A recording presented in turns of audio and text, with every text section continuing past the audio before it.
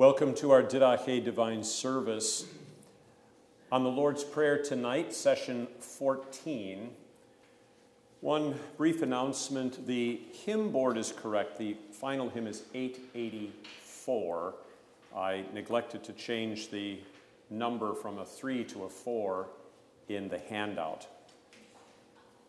We begin with 766. Again, the Lord's Prayer hymn stanzas 1 through 5, and we'll complete the stanzas in preparation for the sacrament. Each stanza takes up a portion of the Lord's Prayer, introduction, first petition, second petition, and so forth through to the conclusion. We begin in the name of the Father, and of the Son, and of the Holy Spirit. Amen. Let us pray. Almighty and most merciful God, in this earthly life we endure sufferings and death before we enter into eternal glory. Grant us grace at all times to subject ourselves to your holy will and to continue steadfast in the true faith to the end of our lives, that we may know the peace and joy of the blessed hope of the resurrection of the dead and of the glory of the world to come. Through Jesus Christ our Lord. Amen. Hymn 766.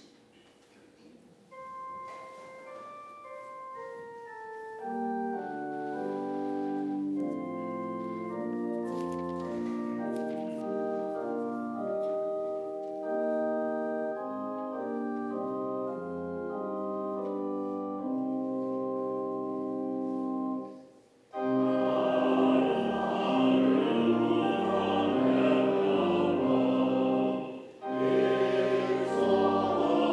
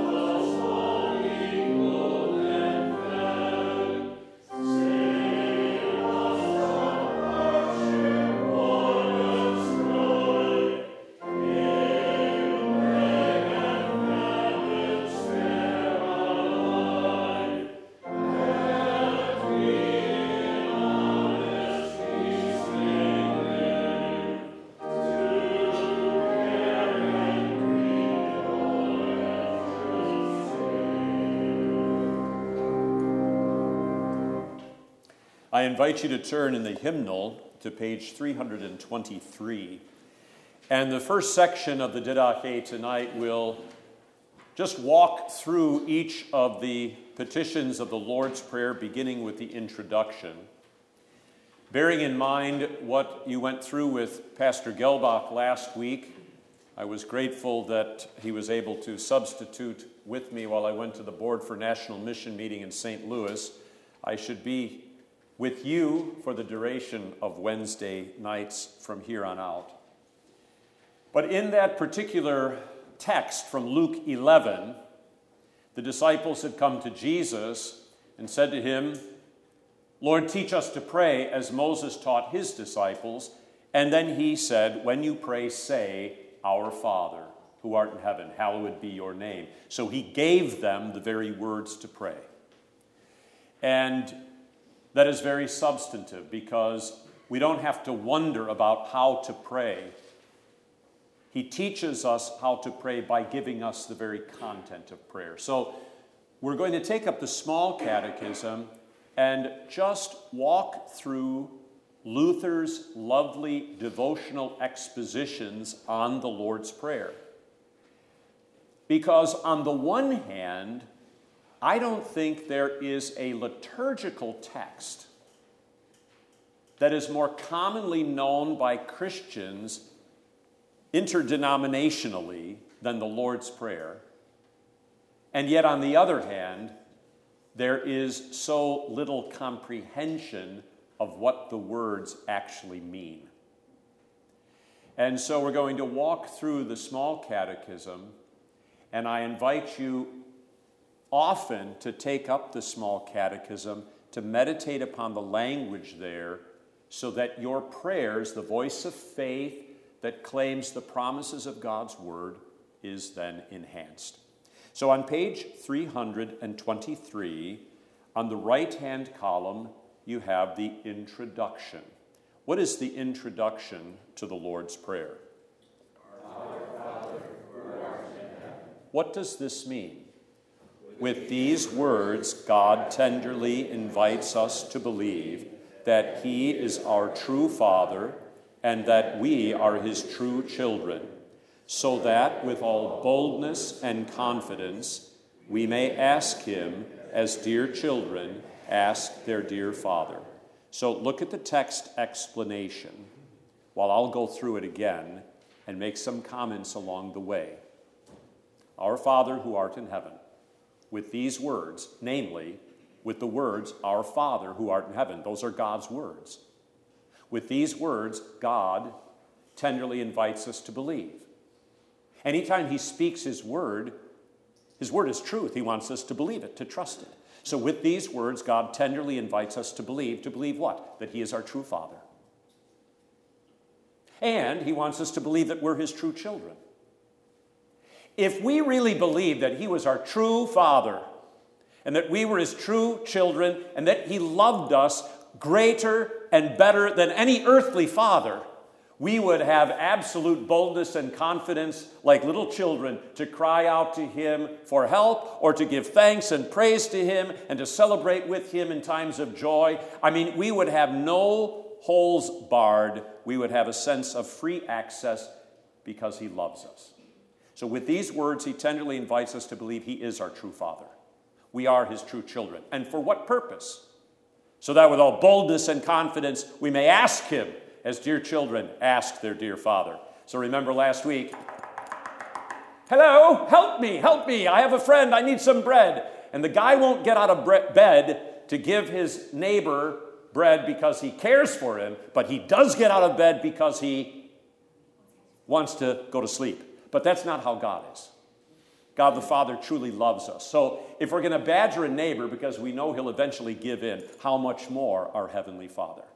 So with these words, He invites us tenderly to believe He's our true Father, we're His true children, so that with all boldness and confidence we may ask Him, as dear children ask their dear Father. Please notice also the baptismal theme. In holy baptism, we become the children of God. God becomes our Father through His Son, Jesus Christ our Lord. That gives us a status, an access as children of God that the unbeliever and the unbaptized do not have. Okay, so that's very foundational. Any questions about that? All right, first petition. That's the next one. What is the first petition? Hallowed be thy name. Now, the root of the word hallowed is holy. Holy be your name. Hallowed be thy name. What does this mean? God's name is certainly holy in itself, but we pray in this petition that it may be kept holy among us also. Stop. We don't make God's name holy. God's name is holy because he is holy. What we're asking in this petition is that God's name would be holy in our lives. Now, the next question explains how that happens. Now, before we read it, holiness is always connected to God's word. Do you remember how significant God's word has been in our study of the scriptures in Didache? By the word of the Lord, the heavens were made. God said, let there be, and there was. And all the host of them by the breath of his mouth. Adam and Eve had their life from God's word. When they turned away from God's word and ate of the tree of the knowledge of good and evil, they were separated from God and they died. So life comes from God's word, death when we're separated from God's word. So all depends upon God's word. Okay? So we're praying that it may be kept holy among us also. So the how is this done? Notice the emphasis upon God's word. In his high priestly prayer on the night of his betrayal, Jesus spoke about the concept of holiness, saying to his heavenly Father, sanctify them, the apostles, in your truth. Your word is truth. And then he said, I don't pray for them alone, the apostles, but for those who will believe in me through their word. You and I and all Christians have come to faith by the word of God. So the first petition, hallowed be thy name, has to do with God's word, which makes everything holy that it touches.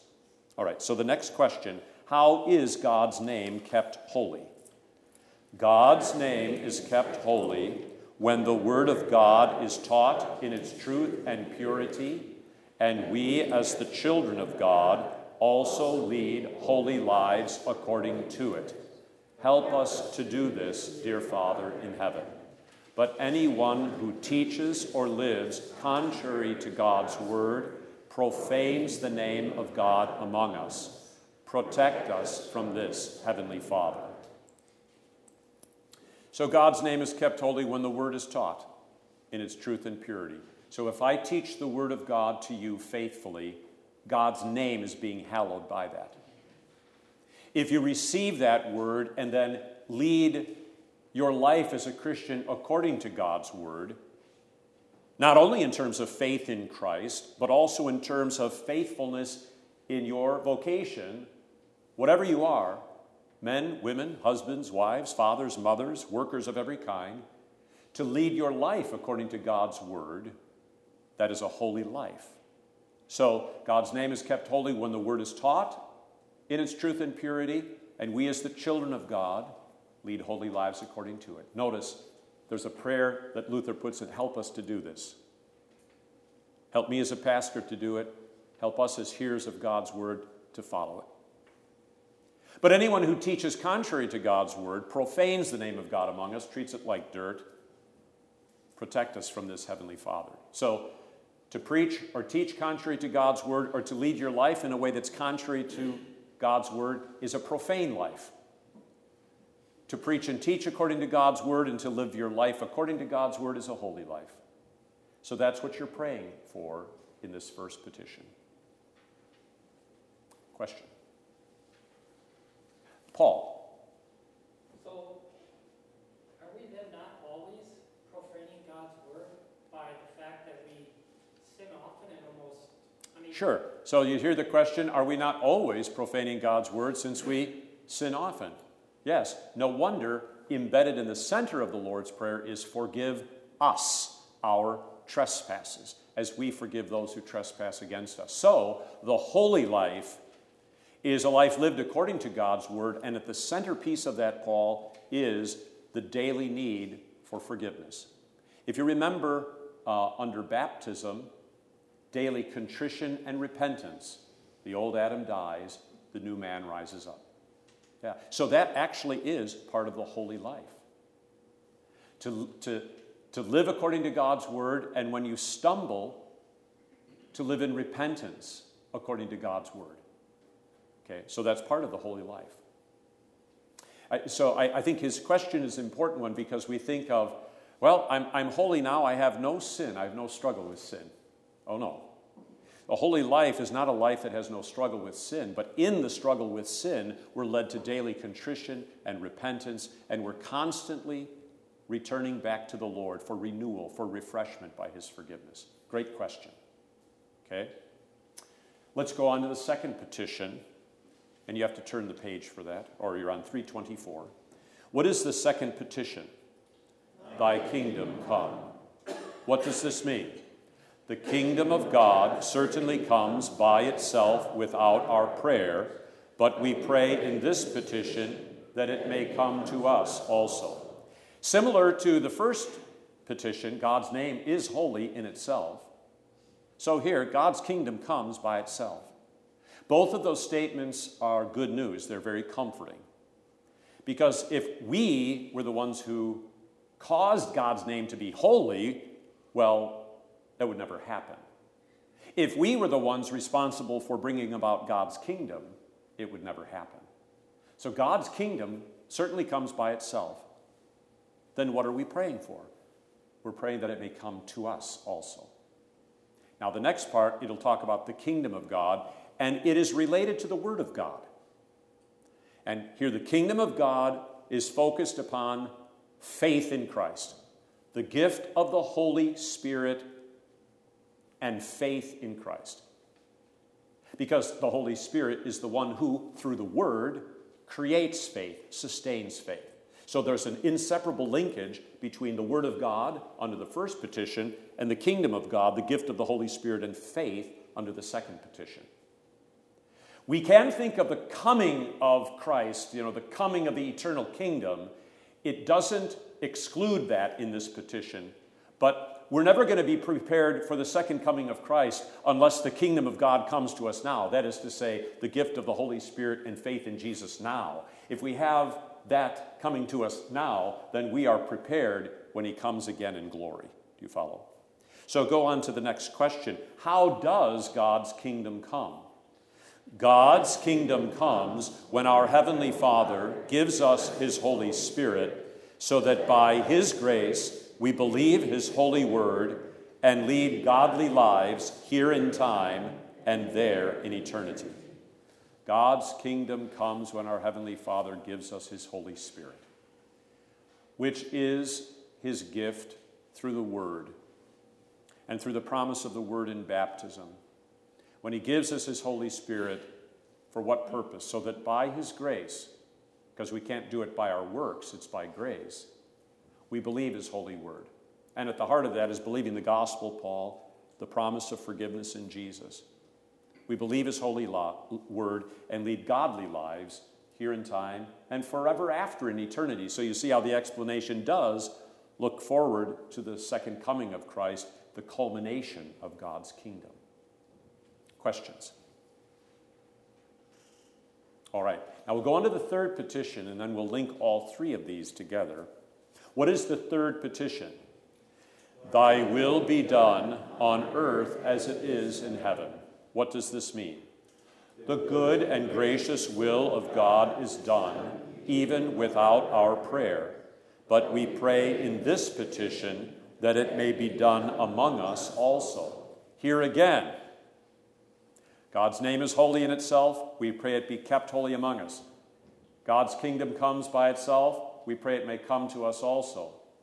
The good and gracious will of God is done by itself without our prayer. We pray it may be done among us also. So this is so very comforting to know that his name is holy. His kingdom comes. He's the one who does it. And his will is done. He's the one who will and I'll recite in a moment, breaks and hinders every evil plan and purpose of devil, world, and flesh.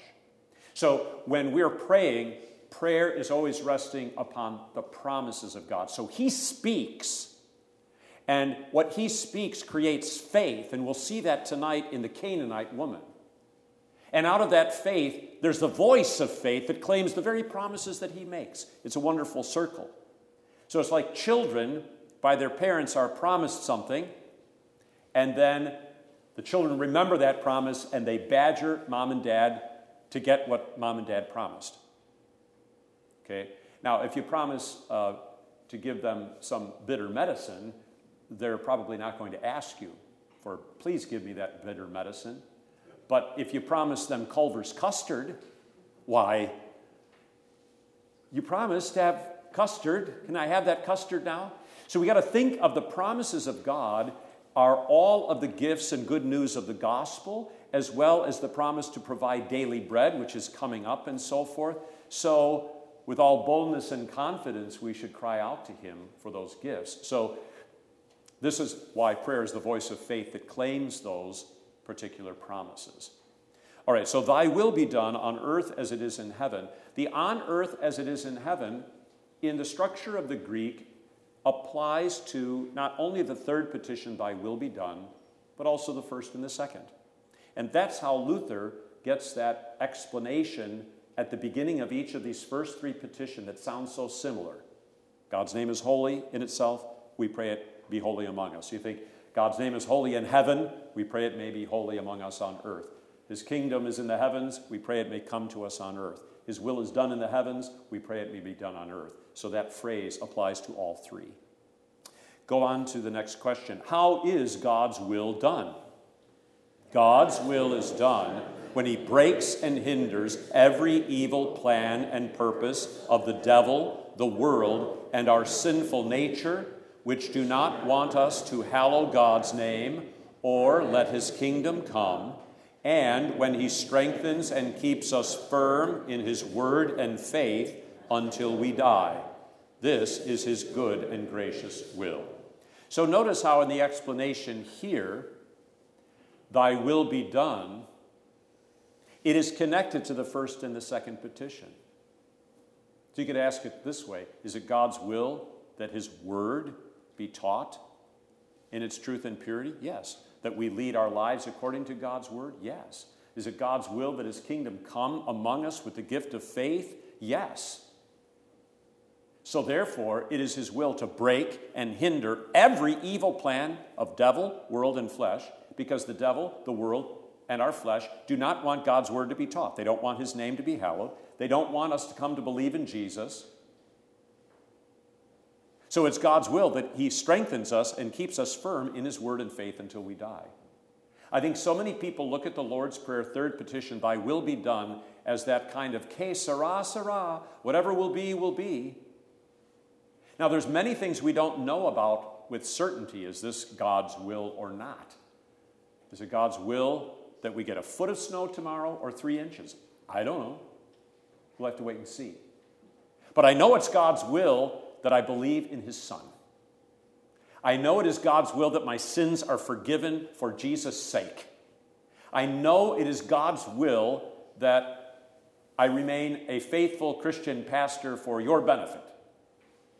So I don't have to pray like, dear Lord, if it is your will, make me a faithful preacher of your word. Otherwise, I'll go about preaching false doctrine if that is your will. Well, what kind of a nonsensical, ridiculous prayer is that? Most of our prayers are spent more on things for which we have no sure and certain promise than we spend our prayers on those things for which we have a certain promise. It doesn't mean we can't pray for things for which we don't know if it is God's will, and we say, thy will be done in that sense, whatever is your will. But the Lord's Prayer, every petition of the Lord's Prayer is first a promise of God's word before it is our prayer, and it's a certain promise. So to pray that God would keep and preserve us in his word and faith until we die against devil, world, and flesh, that is God's good and gracious will. And we can pray it with certainty and confidence. Questions? All right, so you see how the first three petitions tie together. Now, the fourth petition deals with very earthly things. We can also think of the fourth petition in connection with the sacrament of the altar, the daily bread there. But Luther focuses in the small catechism explanation on the gift of daily bread, everything that has to do with the support and needs of the body. So, what is the fourth petition? Give us this day our daily bread. What does this mean? God certainly gives daily bread to everyone without our prayers, even to all evil people. But we pray in this petition that God would lead us to realize this and to receive our daily bread with thanksgiving. Look at how comforting that is. God certainly gives daily bread to everyone, even to all evil people. Wow. Do any of you know people who have absolutely no faith in Jesus whatsoever? Do you know people who boast about being atheists? What a sign of God's love that he feeds even the atheist. If daily bread were dependent upon our faith and our prayers for daily bread, we would all starve to death because our prayers so often fall short of crying out to the Lord regularly for those things. So look at the wisdom of the petition's explanation. God certainly gives daily bread to everyone without our prayers, even to all evil people. That is a relief. Then what are we praying for? Most especially, we pray in this petition that he would lead us to realize that and to receive our daily bread with thanksgiving. And here's the wonderful paradox. The more we actually come to believe and learn to believe that God gives daily bread to everyone without our prayers as a gift of his love, the more spontaneous and eagerly we will pray for those gifts. And out of those prayers, learn to trust in him to provide for our daily bread, according to his good and gracious will. So in the next part of this explanation, what is meant by daily bread, look at the superabundance of this explanation. The Catechism says daily bread includes everything that has to do with the support and needs of the body. So if it includes everything, then why spell it out? Because we tend to not realize what everything means. And even at the end, he will say, and the like. In other words, there's even more than what he has listed. But I think here, under the fourth petition, we tend to think of daily bread simply in terms of food for the stomach. We don't tend to think of clothing as a part of daily bread, or a spouse, or devout children, or civil government that is devout and faithful. Maybe we ought to pray more for daily bread and think about civil government. Okay? So let's go through that. What is meant by daily bread? Daily bread includes everything that has to do with the support and needs of the body, such as drink, clothing, shoes, house, home, land, animals, money, goods, a devout husband or wife, devout children, devout workers, devout and faithful rulers, good government, good weather, peace, health, self-control, good reputation, good friends, faithful neighbors, and the like. There's even more. But all of those good gifts are part of what make life not only enjoyable, but which give us the capacity to live in this world. And we live in a world which has such a distorted view of God, if there is a view of God, whereby he is separate and distinct from us. And if it's going to be, it's up to me I'm on my own, a naturalistic world, and so forth. But the biblical portrait is that God is our creator, and not only our creator once upon a time, but he continually provides for and sustains his creation. And this is why we should look at the entire global climate change issue in terms of how the scriptures speak of it. Namely, while the earth remains, there will be seed time and harvest, cold and heat, day and night. Spring, summer, fall, and winter. That's the promise after the flood. And so when we pray the Lord's Prayer, give us this day our daily bread, we're praying that we might learn to believe that. And when there's famines and earthquakes and pestilence and so forth, according to the biblical record, God has purposes behind these things. The great flood at Noah's time, the famine during the times of the patriarchs, the plagues in Egypt, all of which affected nature, the great drought during the time of Elijah. God was behind all of that. The curse of the fall, the pain of childbirth and child rearing, and the sweat of your brow in daily work, the thorns and the thistles, that's not caused because of carbon emission. It's caused because of the problem of sin and God's curse of the creation and how he is behind these things in order to wake us up. It's part of a function of repentance attached to the proclamation of God's law. God is in control of his creation for his good and gracious purposes. So part of the Lord's Prayer is to pray this, to learn to believe it and to trust it. Okay. Question. Beth? I was just wondering about, he says house and home. House and home. You want a distinction there? Yeah, I'm thinking how important family is. Yes. So the house is the structure. The home are the people. You can make a home anywhere, in a one-room shack or in a mansion. Yeah. All right. The fifth petition. What is the fifth petition? And forgive us our trespasses, as we forgive those who trespass against us. Notice the "and" at the beginning of the fifth petition. It is in the context of all of the stuff of daily bread, the having of it, the not having of it, it being compromised, taken from us, those interpersonal relationships that were outlined in daily bread, whereby we feel the problem of sin most acutely. Okay? So, give us this day our daily bread, and forgive us our trespasses.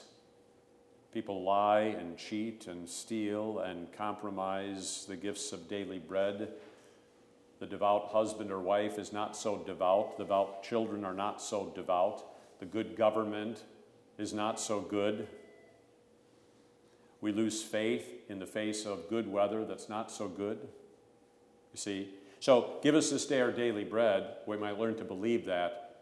And we so often fail and we feel our sins most acutely in the context of all of those things of daily bread. So we pray, and forgive us our trespasses. Here's where I want to especially focus on the plural pronouns, which we haven't mentioned at all tonight, that run throughout the Lord's Prayer. Our Father, who art in heaven. Give us this day our daily bread. Forgive us our trespasses. Here again, I think most of us think in the Lord's Prayer in terms of, my Father, give me my daily bread, forgive me my sins. But what the plural pronouns do are a couple of things. First, we're a congregation of baptized Christians. So we have a relationship with one another. We live in love and forgiveness for one another. That's what characterizes the nature of the body of Christ. But then even more importantly, the plural pronouns refer to our connection to Jesus. So when he says, when you pray, say, our Father who art in heaven, the most important person in that plural pronoun is Jesus. Because God the Father hears our prayers for Jesus' sake, through Jesus Christ, our Savior. And it's our Savior, Jesus Christ, and his forgiveness, his word, hallowed be thy name, the gift of faith in the Holy Spirit, the second kingdom, the second petition that unites us together. And when we gather together corporately as the body of Christ, the church, that's what we're doing. Forgiving trespasses of one another as God in Christ has forgiven us. Okay. It also is the basis then, Paul, for all of our petitions. Without the Lord's forgiveness, we have no right to pray or stand before him. So let's go through the explanation. What does this mean? We pray in this petition that our Father in heaven would not look at our sins or deny our prayer because of them. We are neither worthy of the things for which we pray, nor have we deserved them. But we pray that he would give them all to us by grace. For we daily sin much, and surely deserve nothing but punishment. So we too will sincerely forgive and gladly do good to those who sin against us. Notice how the bulk of that explanation rests entirely upon God's grace that we don't deserve, because we daily sin much, we deserve nothing but punishment, that he would answer our prayers on the basis of his grace, because if he answered it on the basis of our worthiness, we would have no right to pray for anything. So we pray in this petition, our Father in heaven would not look at our sins or deny our prayer because of them. We're neither worthy of the things for which we pray, nor have we deserved them. But we ask that he give them all to us by grace. Why? Because we daily sin much and surely deserve nothing but punishment. Now, finally then, so we too will sincerely forgive. So the more we are receiving the Lord's grace and forgiveness, the greater the capacity it is for us to live in forgiveness and mercy toward one another. He forgives us not at all upon the basis of our merits. How can we hold the sins of others against them when God in Christ forgives us freely? And so the fifth petition is the petition for approaching the Lord's Supper. In fact, the entire Lord's Prayer, depending upon its context, takes on a different character. Like a diamond, if you turn it in the sunlight and it refracts the light around the full spectrum of light, the rainbow colors. So depending on how the light hits it, you see new colors. Depending on the context of the Lord's Prayer, your understanding of it is deepened. So I baptize you in the name of the Father and of the Son and of the Holy Spirit. No wonder we pray the Lord's Prayer. Hallowed be thy name, thy kingdom come, thy will be done. Because God's name is being hallowed in that baptism with the divine name. His kingdom is coming, you see. And he's breaking and hindering the evil plans and purposes of the devil in that baptism. When we're at the Lord's Supper, God's name is certainly being hallowed, his kingdom is coming, and so forth. But then, give us this day our daily bread. It is the bread that sustains us. And forgive us our trespasses. We're letting go of one another's sins at the altar. And we're led not into temptation, but we're delivered from the evil one. All right, I'm going to finish up the petitions the next time we attack the Lord's Prayer. That's probably a bad choice of words. The next time we are studying the Lord's Prayer in Lent. And our didache in Lent is going to, on Wednesday nights, make use of the Passion according to St. Matthew, starting the week after Ash Wednesday. So Ash Wednesday will focus on confession and absolution in the context of the Old Testament reading appointed for Ash Wednesday. Rend your heart and not your garments, and return to the Lord your God, for he is gracious and merciful. We now turn to the Bible reading for tonight. It is a brief reading, Matthew 15, 21 through 28. And it is the account of the Canaanite woman, sometimes called the Syro-Phoenician woman. She is not a Jew, she's a Gentile, but she comes to Jesus in faith, and she cries out to him a brief but fervent prayer in which she prays for mercy and lays her need before the Lord. So Jesus went out from there and departed to the region of Tyre and Sidon, which is present-day Lebanon, Phoenicia in the ancient world, so it would be north of Israel. And behold, a woman of Canaan came from that region and cried out to him, saying, "Have mercy on me, O Lord, Son of David. My daughter is severely demon-possessed. Is it a legitimate need, her daughter's demonic affliction? Absolutely. O Lord, Son of David, does she believe him to be the Messiah, the Christ? Absolutely. Have mercy on me. Should she be praying for mercy for herself, for her daughter? Absolutely. So the prayer is a legitimate prayer according to what we've talked about in terms of God's word. The voice of faith that cries out to God for help, that claims his promises. The gospel promises mercy, deliverance from Satan, from sin. This is nothing trivial here. One other thing I want to add before moving on in the text is, have mercy on me, my daughter is severely demon-possessed. If you have a loved one who doesn't believe or is in a state of torment, it is an attack upon you by Satan. In other words, if you have someone, for example, who has left the faith of their baptism, fallen into grievous sin, that is an attack upon your faith. The devil wants to use those in your life who have fallen away from the Lord Jesus to drag you away from the Lord Jesus. So the impact of Satan's afflictions upon others, also whom we love, also afflicts us and tempts us away from the Lord. So have mercy on me, O Lord. My daughter is severely demon-possessed. Verse 23. But he answered her not a word.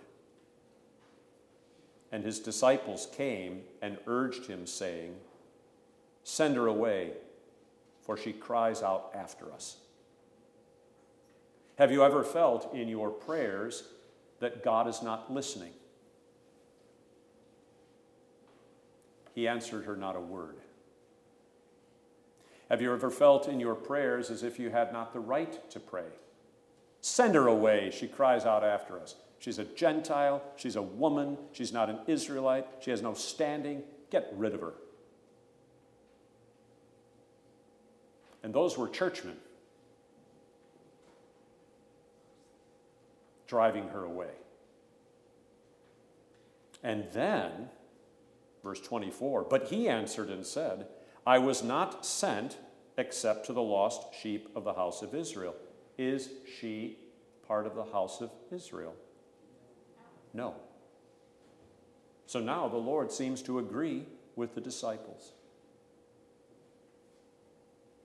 Then she came and worshiped him, saying, Lord, help me. So in the face of this experience, first silence from Jesus, then the disciples rebuke, send her away. Her response is to worship. Undeterred by the experience of seemingly being rebuked or ignored, she worships. And to worship is the faith that yearns for Christ and desires his forgiveness, his mercy more than anything else. That's the heart of worship. Everybody in the Gospels who fell down and worshiped Jesus, not a single one of them was falling down and worshiping him, patting themselves on the back. They were all falling down and worshiping him as poor, miserable sinners say, Lord, I need you. All right, so then, he answered and said, it is not good to take the children's bread and throw it to the little dogs. Who would the children be? The Israelites. So it's not right to take the children of Israel's bread and throw it to the little dogs. Who would the little dogs be? The Gentiles. Now, it seems as if he's calling her a little dog. It's a good thing I don't preach this way. The whole congregation would leave. How dare you speak to me that way? But of course, if we take offense at being called a little dog, Shouldn't we take offense at being called poor, miserable sinners who deserve temporal and eternal damnation? Isn't that what we say in the liturgy? I think I'd rather be a little puppy eating the crumbs that fall from the master's table than a poor, miserable sinner that is deserving of temporal and eternal damnation. Okay, now how does she respond? She said, "Yes, Lord. Yet even the little dogs eat the crumbs which fall from their master's table." Does she reject his word? Actually, she agrees with it. Yeah, I'm a little dog. I'm a Gentile woman. I have no standing. Or to put it the way I just did in the liturgy, I'm a poor, miserable sinner. But even poor, miserable sinners eat the crumbs of mercy that fall from the master's table. Then Jesus answered and said to her, "O woman, great is your faith. Let it be to you as you desire." And her daughter was healed from that very hour. Jesus says, "O woman, great is your faith." Faith is trust, reliance, dependence, even love. And for whom was her trust and her reliance and her dependence and her love and her belief? Entirely for him. Was it in herself? No. Was it in her act of believing? No. So when Jesus says to her, "O woman, great is your faith," he is not congratulating her for as if she created this faith in her heart. He is not congratulating her for the act of believing, but rather for the object of her faith. It is as if he were saying, "O woman, great is your Jesus. Great is your Lord, to whom you are crying out, whom you are worshiping." Because she knew and believed the promise of the gospel. So how do we explain Jesus' actions? First, the silence. "Then I was not sent except to the lost sheep of the house of Israel." Well, he was sent to the lost sheep. First of all, silence. God sometimes seems to remain silent or allow affliction to come into our lives precisely that we might learn to cry out to him. I know that might sound cruel and sadomasochistic or something like that, but through the things that we suffer, we are taught our need. And through adversity and trial and tribulation, we are taught by the gospel to rely upon his love. I was not sent except to the lost sheep of the house of Israel. That's true. The Messiah first came to Israel, that through Israel, the blessing of salvation might come to all humanity. St. Paul speaks of this. "I'm not ashamed of the gospel. It's the power of God for salvation to everyone who believes, to the Jew first, not because they're less sinful than the other parts of humanity. Not at all. But rather, through them, he might manifest his grace and salvation in Christ to the whole world. To the Jew first, but also to the Greek or to the Gentile. It would not be right to take the children's bread and throw it to the little dogs. No one deserves God's mercy. God's mercy comes on the basis of his grace alone, not on the basis of merit. And she knows that because she believes the gospel. And I would argue with you, remember with this story, the very first parable that we had in Didache, the story of the rich man and Lazarus. Do you remember Lazarus died, this poor beggar, and he was carried to Abraham's bosom, a picture of heaven. And we ask the question, why Father Abraham? Because of the promise of the gospel to Father Abraham, in your seed, all the nations of the earth would be blessed. That was at the beginning of Israel's constitution, right? Abraham, Isaac, and Jacob, the patriarchs of Israel. So the fundamental promise made to the Israelites, to the children of Israel, is that through the seed of Abraham, all the nations would be blessed. So this Canaanite, this Syrophoenician woman, received that word of the gospel. She believed that word of the gospel. And she wouldn't let go of that word of the gospel, because to let go of that word of the gospel, that he was Savior for all people, she would have no hope. Her daughter would have no hope. They would be lost in their sin and in the devil's affliction. So I submit to you, what she was going through with a severely demon-possessed daughter was far worse than some silence from Jesus, or a brief rebuke from the disciples, or an apparent rebuke from Jesus. She knew his word. She knew the gospel. She knew the promise. She had seen him heal and restore and forgive countless other unworthy sinners just like her. And she would not let go of this. Now, sometimes people use the language of test, like God put her to the test.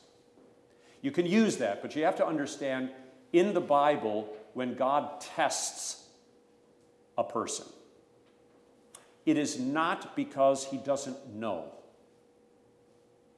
but rather, through God's tests, he reveals to us what we don't know, so that we might come to know it and understand it. Jesus knew her faith. He never would have treated her this way had he not. But by treating her this way, he reveals to the disciples who wanted to send this, and they really did want to send this annoying woman away. But Jesus wasn't annoyed with her. By this test, he reveals what true Christian faith is, and how prayer is the voice of faith that entirely rests upon Jesus and the promises of the gospel. O woman, great is your faith. So the test reveals where that faith is to be placed. Now, all of this that I just went through is explained in the bullets on the back side of your diagram. But on the front side, think about what you went through last week with Pastor Gelbach. God's word is the foundation for prayer. This woman, her faith and her prayer rested upon the promise of God's word and the promise made to Abraham. Prayer is the voice of faith that claims the promises of God's word she would not let go. God's word is what gives certainty to prayer. She's certain in her prayer. Our baptism gives us the rights and privileges of a child, and our prayers are heard for Christ's sake, not because of our merit or worthiness. And she says, "True, Lord. Yet even the dogs eat the crumbs that fall from the master's table." So this is a great illustration of what prayer is, the voice of prayer, and it also is a great illustration of how, through the adversity and the experiences of our lives that attack us, God intends to draw us closer to himself by the promises of his word, that we cry out to our Lord for forgiveness, for help, for comfort, for strength, that we draw closer to him, as we see in this woman. Questions? All right. Let us prepare for the sacrament by the singing of stanzas 6 through 9 of hymn 766.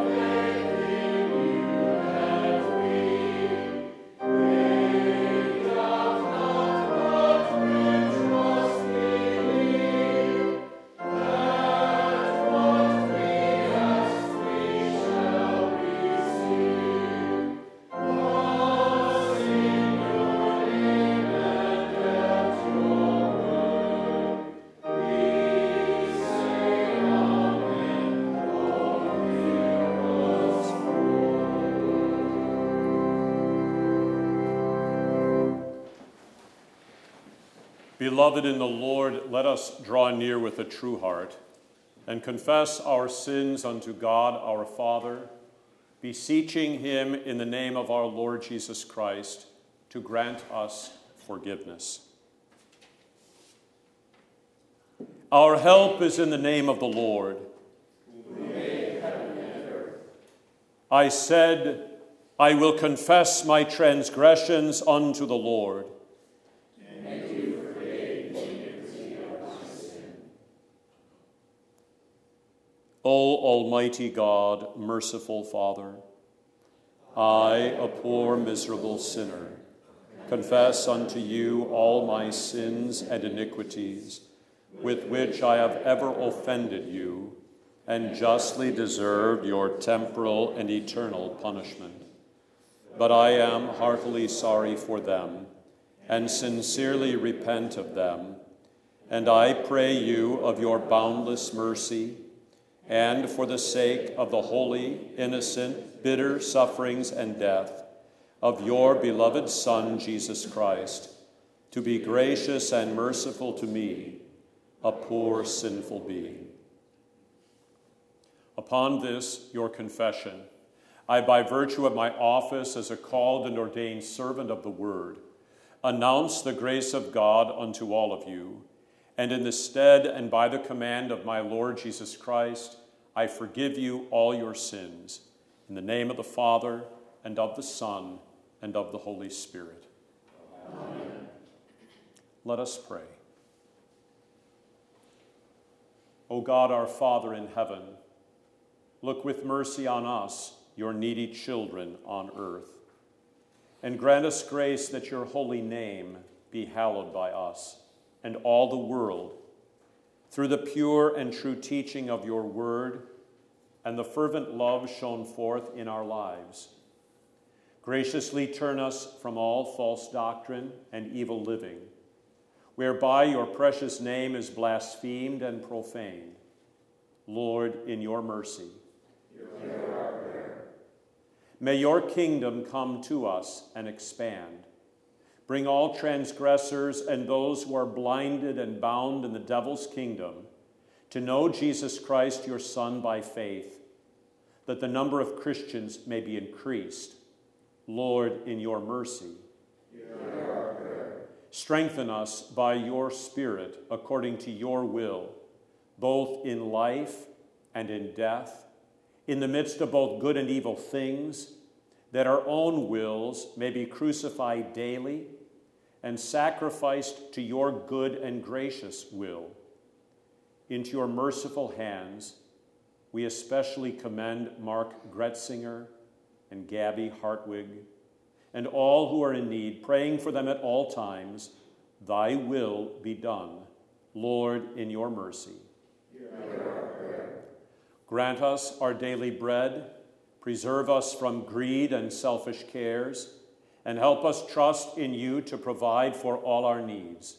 Lord, in your mercy, hear our prayer.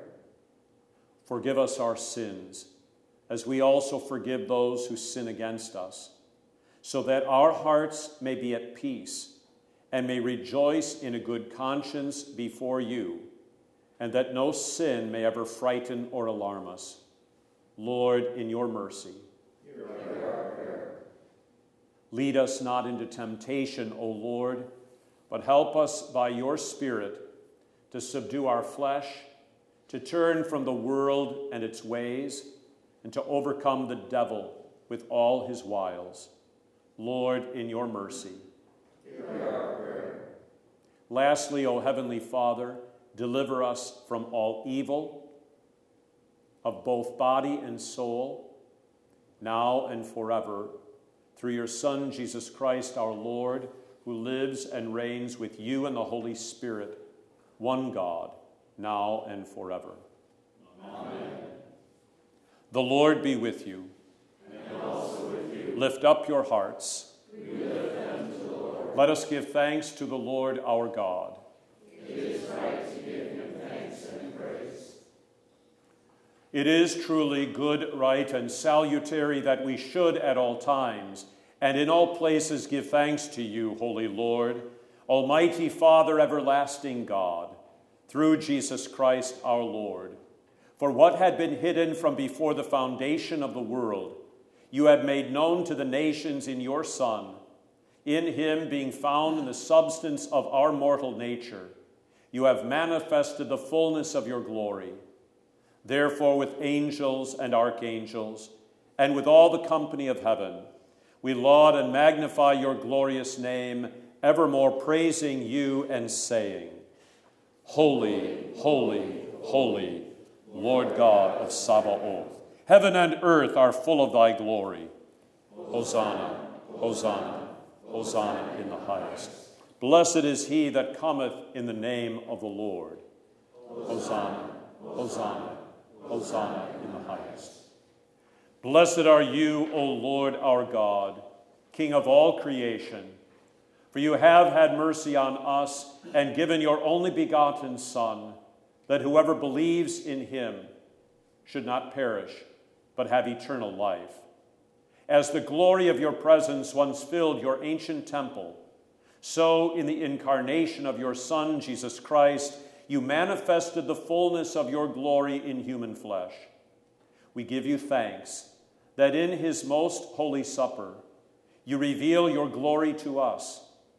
Grant us faithfully to eat his body and drink his blood, so that we may one day behold your glory face to face. Hear us as we pray in his name and as he has taught us.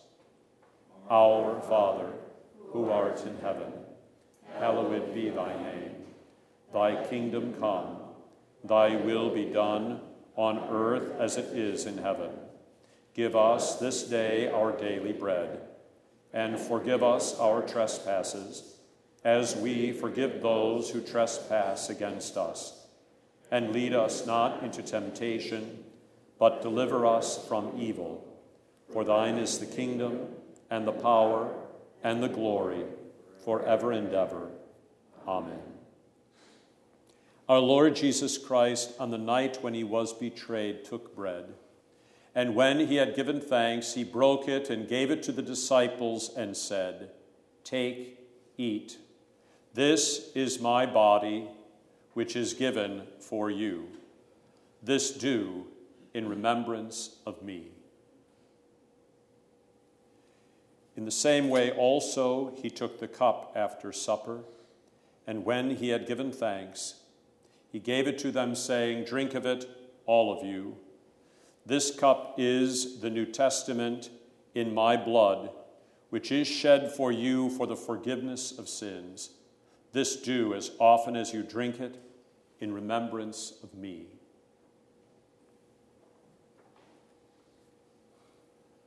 The peace of the Lord be with you always. Amen. O Christ, thou Lamb of God, that takest away the sin of the world, have mercy upon us. O Christ, thou Lamb of God, that takest away the sin of the world, have mercy upon us. O Christ, thou Lamb of God, that takest away the sin of the world, grant us thy peace. Amen.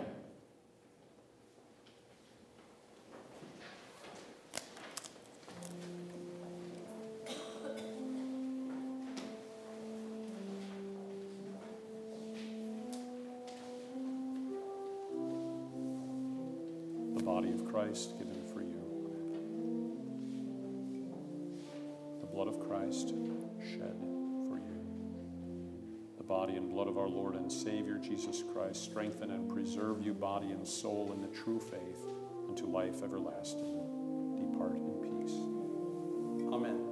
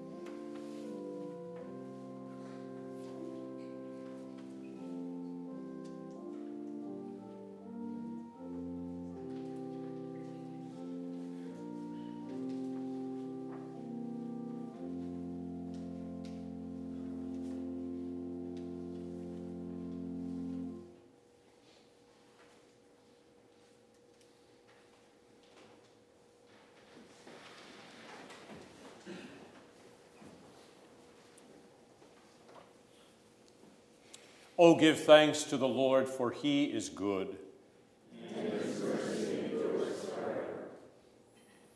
Almighty and everlasting God, we thank and praise you for feeding us the life-giving body and blood of your beloved Son, Jesus Christ our Lord. Send us your Holy Spirit, that having with our mouths received the Holy Sacrament, we may by faith obtain and eternally enjoy your divine grace, the forgiveness of sins, unity with Christ, and life eternal. Through Jesus Christ our Lord, who lives and reigns with you in the Holy Spirit, one God, now and forever. Amen. Let us bless the Lord. Thanks be to God. The Lord bless you and keep you. The Lord make his face shine upon you and be gracious unto you.